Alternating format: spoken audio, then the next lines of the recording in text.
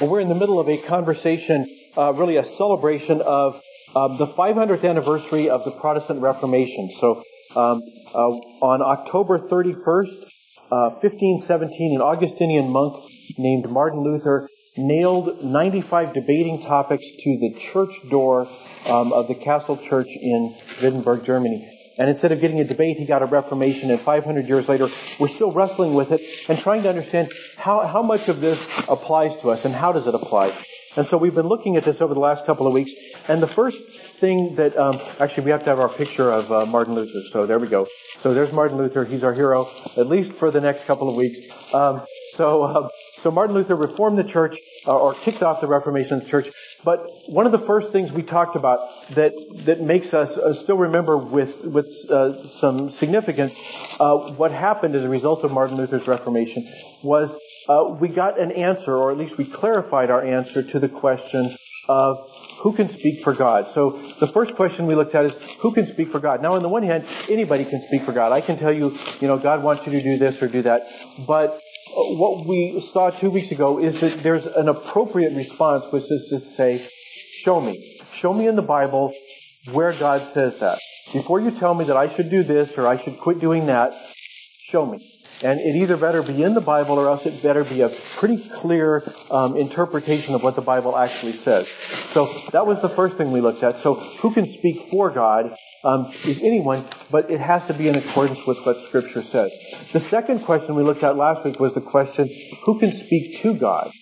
And what we saw last week is really, that has two parts. So who can speak to God really has two parts. The first one is, how can anyone speak to God? Because if we've been cut off from God, then there's the question of how can we ever communicate with God? If we have been cut off, if we have been put at a distance from God, how can we have any kind of relationship with Him? And so what we saw last week is that Jesus has bridged that gap. Jesus is our great high priest, and a priest is someone who builds a bridge. So Jesus has spanned that chasm. Jesus has grafted us back onto the tree. And there's a lot of images that Scripture uses, but what they all have to do is the idea that Jesus is the one who reconnects us to God. So we are able to speak to God by the means that is Jesus and what Jesus has done. So that was the first part of that question. And today we're going to look at the second part of the question, which is what qualifies someone to speak for God, to speak to God. So yes, the bridge is there. Yes, I've been grafted back on the tree, but what will happen if I do speak to God? So will God allow me into His presence? Do I have to get right with God first? Is there anything that I need to do in order to be qualified to speak to God? So that's the second half of last week's question, or it's the question we're going to look at today. What qualifies me to speak to God? And the answer is nothing qualifies us to speak to God. We don't have to be qualified to speak to God, because Jesus qualifies us. That Jesus qualifies us to speak to God, so anyone can speak to God. We don't have to give money to the church. We don't have to start tithing. We don't have to attend every Sunday. We don't have to do anything in order to qualify to speak to God. Now, if you've been around church people very long, you may be skeptical.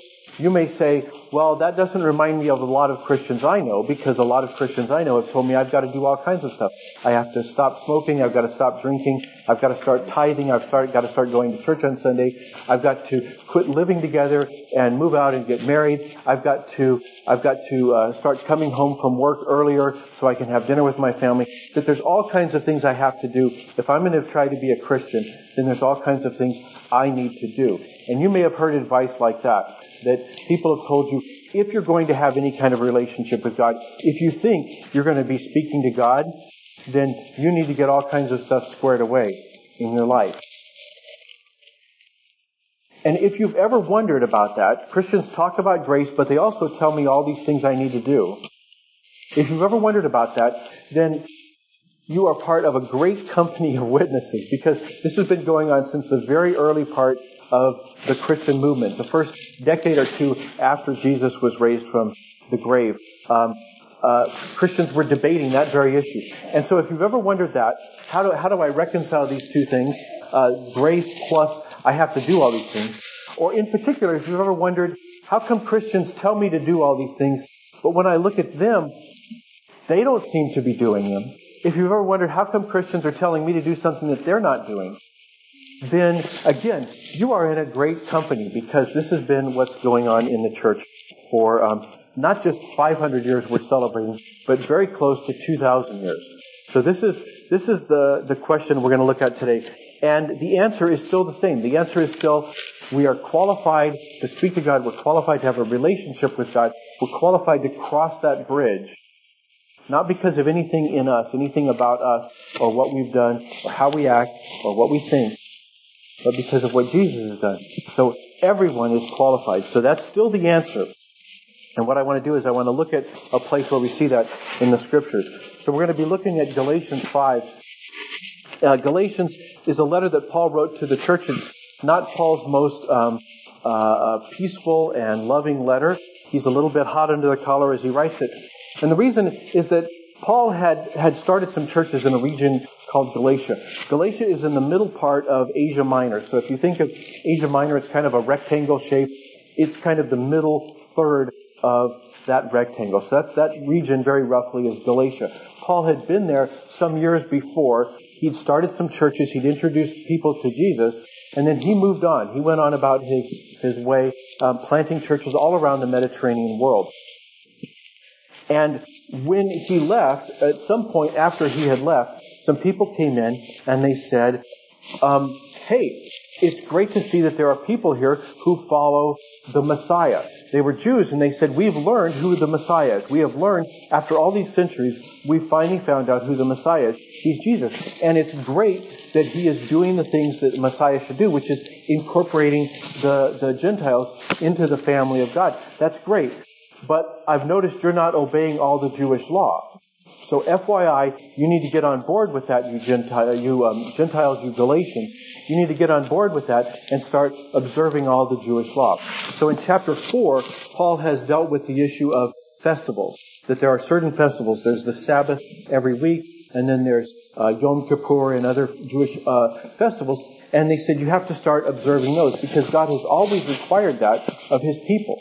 God has always required that you observe the Jewish law as it concerns festivals. And then in chapter 6, Paul is dealing with a second thing. Chapter 5, Paul is dealing with the second objection that they brought up, which is the men have to be circumcised. There has to be a mark on their body that shows that they have been included in the people of God. And again, this is something that goes all the way back. Jews have always been circumcised. So of course, now that you're following the Jewish Messiah, you have to do this. That's what these people told the church in Galatia. Paul writes a letter back, and he is not in the happiest of moods when he writes it.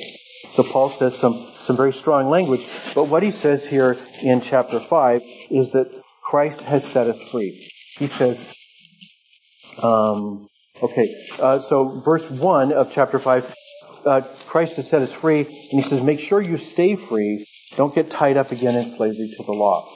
So Paul says that what has happened is that there was a law, it's true, but you have been set free from it, that Christ has set you free from the law, that you have been manumitted, you've been released like a slave, you've been untied from your yoke, and Paul says, don't get tied back up again. The word slavery, the word tied up, he says, don't get tied up again. That is hitched to a yoke, like a draft animal. That, it's a piece of equipment that you attach the plow or the cart to. He says, don't let yourself be yoked again to the law. So Paul's got a lot of different images. He's saying you're a slave. He's saying, in chapter 4, he was talking about how you are a minor child who is now come of age. And he's also used the language of being a draft animal that's attached to a plow. He says, Christ has set you free from all that. Don't get caught up in it again. And then he says, wait, I need to stop. Before I go on, I need to make sure I'm clear on this. So he says, listen, all right? Listen. I, Paul, so he's kind of dropping his authority card on the table. I, Paul, tell you this. If you are counting on circumcision to make you right with God, and in chapter 4 he said, or the festivals, or really any part of the Jewish law, if you're counting on obedience to the Jewish law to make you right with God, then Christ will be of no benefit to you. Let me say that again. If you are trying to find favor with God by being circumcised, you must obey every regulation in the whole law of Moses. He says, if you're trying to make yourself right with God by keeping the law, you have been cut off from Christ. You have fallen away from God's grace. He says there are two deals on the table. You get to pick. You get to pick whichever one you want. One of them is you obey everything that God has ever commanded. There's 619 commandments in the Hebrew Scriptures. You have to obey them all. You have to obey them all perfectly, even on your bad days. In fact, even on the days that already happened. You have to obey them 24/7 with utter perfection. Or you can have Jesus do it for you. Those are the two deals. There isn't a third deal. You can't have a little of one and a little of the other. He says, pick whichever one you want, but you can't possibly succeed at the first. So he says, if you go down that path, you will fail. So he says, if you're trying to make yourself right with God by keeping the law, you have been cut off from Christ. You have fallen away from grace. A couple of years ago, I saw a book, and it's one of those things, I saw the title and I didn't need to read the book because it's just going to go on about the same thing. The title of the book, though, was perfect. It said, Jesus plus something equals nothing. And Jesus plus nothing equals everything. That's what Paul is saying here. That you can't add anything to grace. And on one level, we get this, right? If you go to the doctor and he says, I want you to take this medication, 20 milligrams. And you go home and you say, well, he said 20, but if 20 is good, then how about if I just take 10 tablets and get a dose of 200 milligrams?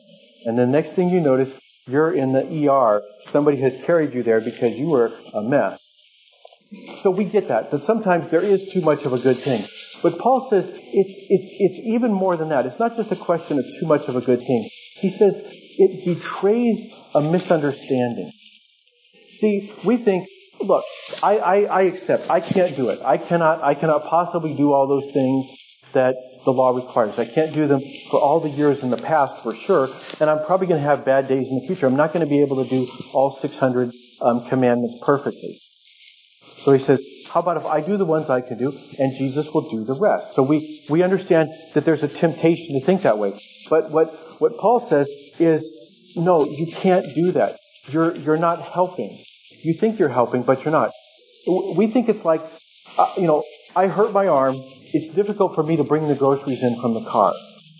But that nice young Jesus man who lives next door, he's going to bring the groceries in for me, all the ones I can't bring. But I happen to have an apple that fell out of the bag, so I'll carry the apple in and Jesus will bring all the other bags in to the house. And Paul's saying, you're missing the point. It's not about, can you carry an apple? Can you do something and Jesus will take care of the rest? It's not bringing the groceries into your kitchen. It's bringing the groceries to the moon. You can't do it. You could have the apple in your hand all day long, but it's not going to the moon. He says this is a deep, deep, deep problem. It's not a question of saying whether you're better than some people, you keep more of the laws than other people. It's a question of, are you dead or are you alive? Are you connected to God or are you disconnected to God? I used to use an analogy. When we lived in California, I would say there were rocks off the coast and some people would go out and swim out to the rocks. And I'd say, people think it's like that. If I swim to the rocks, then I succeed. But I'm not a good swimmer, so I'll swim out past the waves, and then Jesus will take me out to the rocks. And I used to use this analogy. I would say, no, it's not like swimming to the rocks, it's like swimming to Australia. But I got into conversations with people who said, you could swim to Australia. You'd need some support boats and they could, replenish you and you could rest it, keep the sharks away and stuff like that. People start thinking, how can I solve this problem? How can I do it with some help? And so you just have to banish that way of thinking. You have to say, how can I swim to the moon? And I can't. And Paul says, Yes, you can't. But Jesus has, and He invites you to trust Him for what He's already done. Don't try and I'm going to swim the first 15 feet and then He'll take it from there. You can't do it. It can't be done. So Paul says, don't try.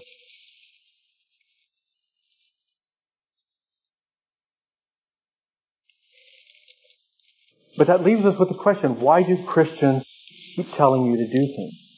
Why do Christians say, you need to stop that bad behavior, you need to start this good behavior? Why is it that Christians do that? Well, usually because we care about you. And sometimes we're just bossy. Maybe most of the time we're bossy. I don't know. There's some fraction of bossy and some fraction of we care. But ultimately, the reason that people sometimes turn to Christ is because they've run out of gas. They've got a problem in their own life. And they're struggling to conquer an addiction, to heal a broken relationship. And Christians often wish the same thing for you. And so we sometimes tell you, you need to do that. You need to work on that. There's something that is broken in your life and you need to fix it. And unfortunately, we communicate it as you need to do that and then Jesus will work in you. But it's actually the opposite. What Paul is saying here is that if you are connected to God, if Jesus reconnects you, if you walk over that bridge, if you let Him graft you onto the tree, if Jesus reconnects you to God, that's not the only grace you receive. Yes, it's a gift that He ever connected you in the first place, but that's not where it stops. So Paul goes on. He says, but we who live by the Spirit eagerly wait to receive by faith the righteousness God has promised to us. For when we place our faith in Christ Jesus, there is no benefit in being circumcised or being uncircumcised. The law was simply a guardian to keep us in check before we had Christ. He says those ceremonial things don't matter anymore. But he says what is important is faith expressing itself in love. He says what is important is faith that God will work in you, expressing itself in love. This is trusting that God will do this. This is why we wait eagerly. A couple of verses down from here, Paul's going to contrast the works of the flesh and the fruit of the Spirit. He's going to say, we know what the works of the flesh are. The works of the flesh are all the things we try to do and fail at. All the things that we do wrong.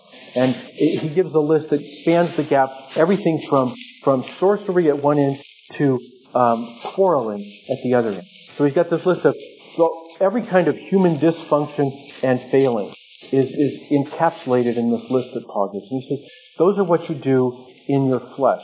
And sometimes we try to solve our problems in the flesh. So we say, you know what? I'm not a sorcerer. So I'll check that off and Jesus will take care of the rest. And Paul says, no, remember, you can't swim to the moon. The problem is you're doing those things out of your own human strength. So you think you're fixed because you didn't quarrel with anybody today. He says, no, the problem is you're working out of the flesh. But he says, if you are connected to God, then the Spirit will bear fruit in your life. So he gives a list of the fruit of the Spirit. He says it produces love, joy, peace, patience, kindness, goodness, faithfulness, gentleness, and self-control. He says all the things we want are not something we have to just really bear down hard and concentrate and use a lot of self-control to do. He says that these are fruit that God grows in us, that His grace continues to flow to us after we've been reconnected. So he says, don't try harder. Don't try harder on the front end because that's only going to cut you off from God's grace. He says, after that, wait. God's got His timing. God will work in you to make you who He wants to be. He will deal with those. So what do we do with this? This is grace. What do we as Christians do with it? Well, the first thing is to ask yourself, are you still trying to swim to the moon? Because you can't get there. If you think you can swim to the moon or maybe swim partway to the moon, you're not going to make it. So relax. Let Jesus take you to the moon. Okay? Let Jesus take you to the arms of your Heavenly Father. But the other thing you can do is to cut some slack to the people around you. People in the church and people outside the church. don't expect them to swim to the moon either. There's a pastor I admire, Jim Bergen, and one of the reasons I admire him is that his church has come up with a phrase which is "me too," and it comes from this idea that when the resurrection comes, when we're encountering our long-lost loved ones in the resurrection, we're going to walk around, we're going to see people from work, we're going to see people from school, and the question that a lot of people are going to be asking when they see you or when they see me is, how did you get here? Right? And if we're honest, and it's heaven, so you've got to be honest, we'll say, well, there was a time in my life I was trying to swim to the moon, but then I decided I would let Jesus do it for me. That Jesus cut me a great deal. And they're going to look at you and they'll say, no kidding, me too. And what his church does is say, why wait till heaven to say that? Why not say that today? Why not look at the people around you and say, you know what, Jesus is cutting me a great deal. I bet Jesus is cutting them a great deal too. Why not communicate in the way I relate to the people around me that they're not going to get to heaven by their own power. They're going to get to heaven the same way I will, which is Jesus is going to cut them a great deal. So, let's be Me Too Christians. Let's be the kind of people who say, you know what, they're a work in progress. They're waiting for God to bear the fruit that they really want. And I shouldn't tell them what to do. Except with one exception. If you can put Me Too in a sentence, if you can say, you know what, I used to quarrel. I used to be a sorcerer. Whatever it is that you used to be. And you can put Me Too in that sentence. Then you can come alongside them and say, you know what, me too. But here's what God's been doing in my life. Here's some things that are working in me because of the way that I've been reconnected with God. You can come along and actually encourage someone instead of scolding them. Right? We don't mean to scold, but we do. So let's be Me Too Christians. Let's come alongside the people where we can actually say, yeah, me too. I quarrel. I'm envious. I have some of those problems, but here's what God's doing in me. And if we can't, just trust that by God's grace there are people in this church who can do that for us. Let's lift people up into prayer. Say, God, bring someone into their life who can say Me Too. Let's be Me Too Christians. Let's pray. Loving and holy God, we thank you that you have done the work in Christ to reconnect us to yourself. Not because of anything we've done, but because of what He has done. Help us, Lord, to hang on to that. When people tell us we need to fix some part of our life, we need to stop doing this or start doing that, to remember it's not what we do, it's what Christ has done. And then, Lord, give us patience to wait, to eagerly anticipate the way that you will bring righteousness into us once we're connected to you, as we walk through our lives connected to you. We pray all these things through Christ our Lord. Amen.